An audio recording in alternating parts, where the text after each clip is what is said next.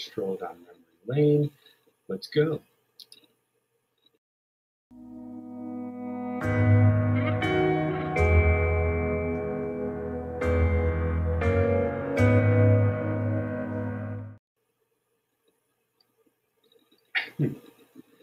Good morning, guys. My name is Rob. This is Alterniverse Live, the series that covers the more silly and nerdy topics. Today we are going back in time to discuss a couple things from our childhood. The first up here is a quick history of the Pez dispenser from the Pez company. Pez was invented in Vienna, Austria by Edward Haas III as an alternative to smoking. The name Pez comes from the German word for peppermint, Pfefferminz.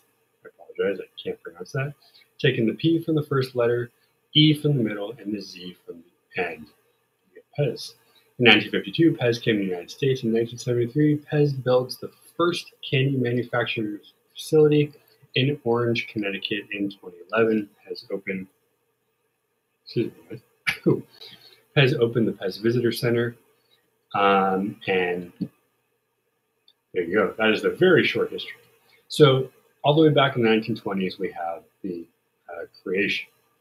1930s and 40s, that's when the factory was built, but that one was built in Czechoslovakia to manufacture on a larger scale.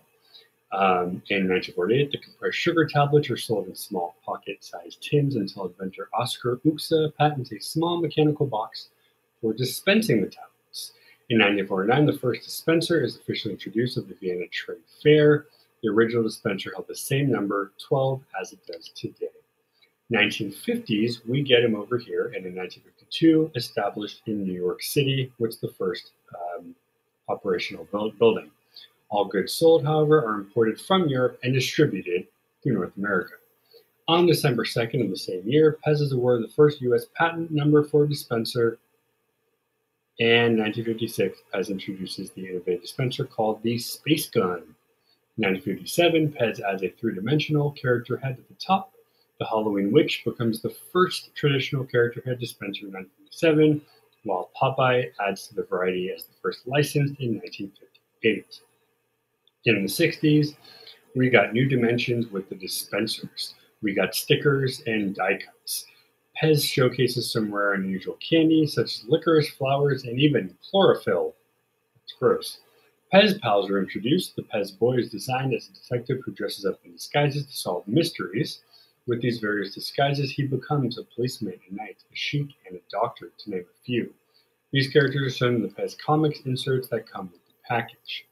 1970s, the U.S. grows to a point that in addition to distribution, the company begins to manufacture candy domestically.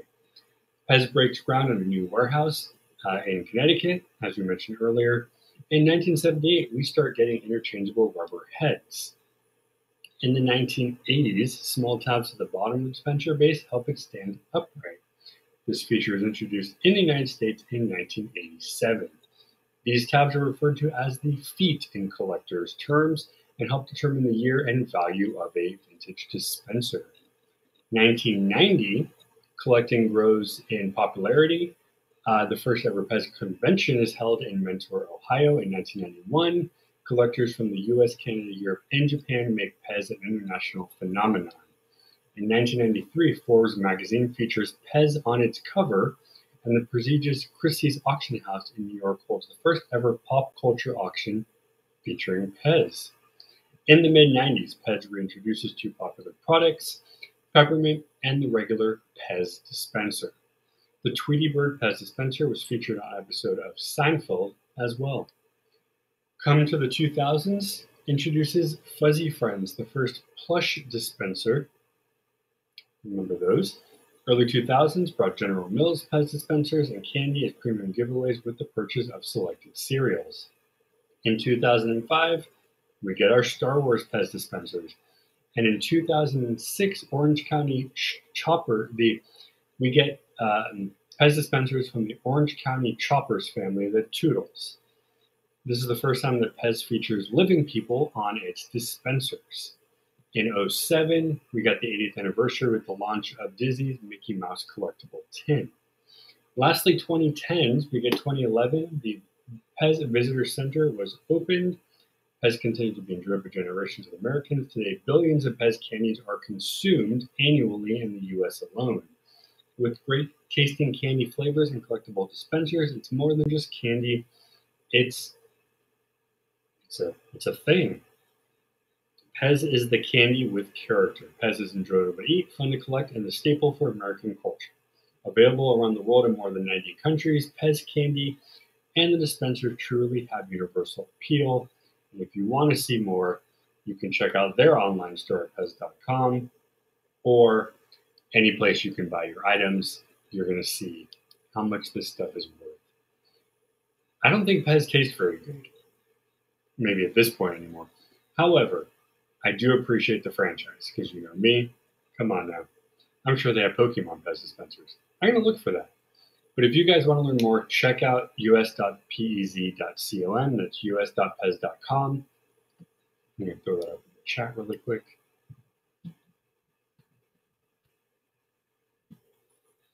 And you'll be able to find much more info and some cool gear you can buy.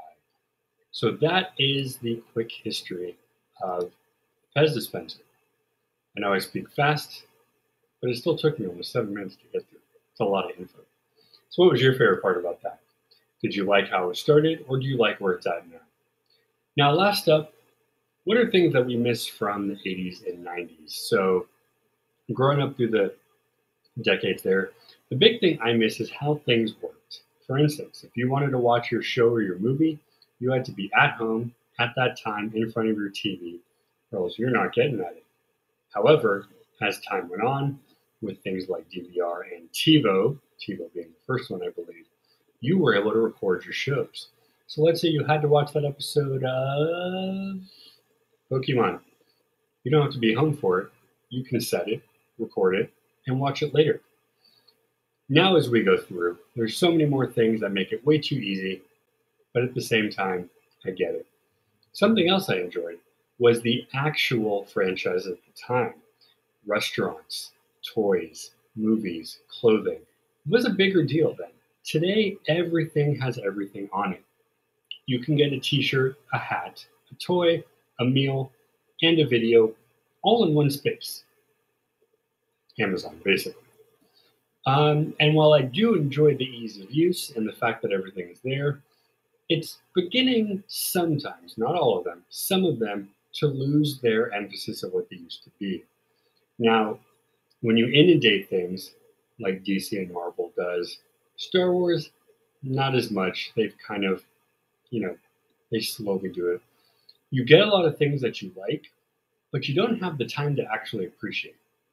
Case in point, Disney Plus Marvel shows, so many at once that I don't even have time to start any because they just keep coming. While there are a few, for instance, She-Hulk coming out because the Hulk family lineage is one of my favorite characters, there's a lot of things that aren't as interesting and special anymore.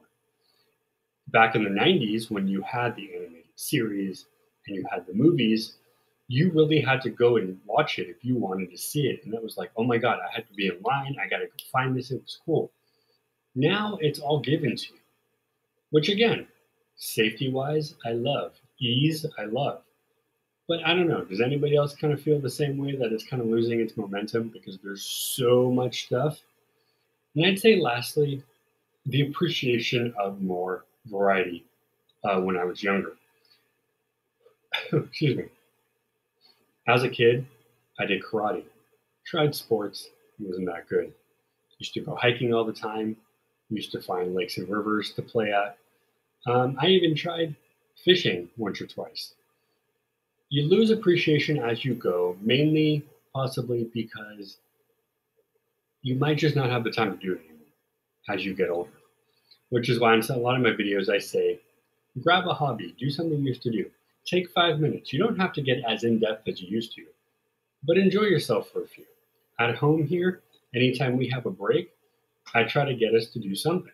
Whether it's just walk around for a few minutes, maybe dance, play a video game, whatever it is. It doesn't have to be strenuous, it doesn't have to be hard, but it's important to remember the importance of it. And for me, it is very important to kind of separate the things between. I do like the schedules that I have and the busyness, but now I appreciate the downtime a little bit more because of that. Um, I would say food and I would say stuff like that, but really, you can still get a lot of that stuff today. There are a few things that I miss, those cereals as a kid or those snack packs you used to get that aren't made anymore. And those are kind of nostalgic because I still try to look and see if, oh, maybe somebody's reselling them. Maybe the company has, a special going on. Maybe they're coming back. Who knows? But the sentimentality, I think that's the word, of it is really what brings me back home. I like scouring YouTube or Google for pictures of things that I had, for the toys, for the foods, for the clothing, maybe even the area I lived in. I love seeing how the areas might have changed since I was younger. So I would say the things that I miss are how things were done before they became what they are. We're going to end it here for today. Shorter video, I know. We got much more coming. If you haven't yet clicked on Coming to Watch, one of our newest videos for our new series, Minding Your Mental Health, is coming out today at 12:30. Check it out. We'll be there. We'll say hello. Come comment. Give us a shout out. As always, we got so much more coming for you. Until then, have a wonderful, marvelous day.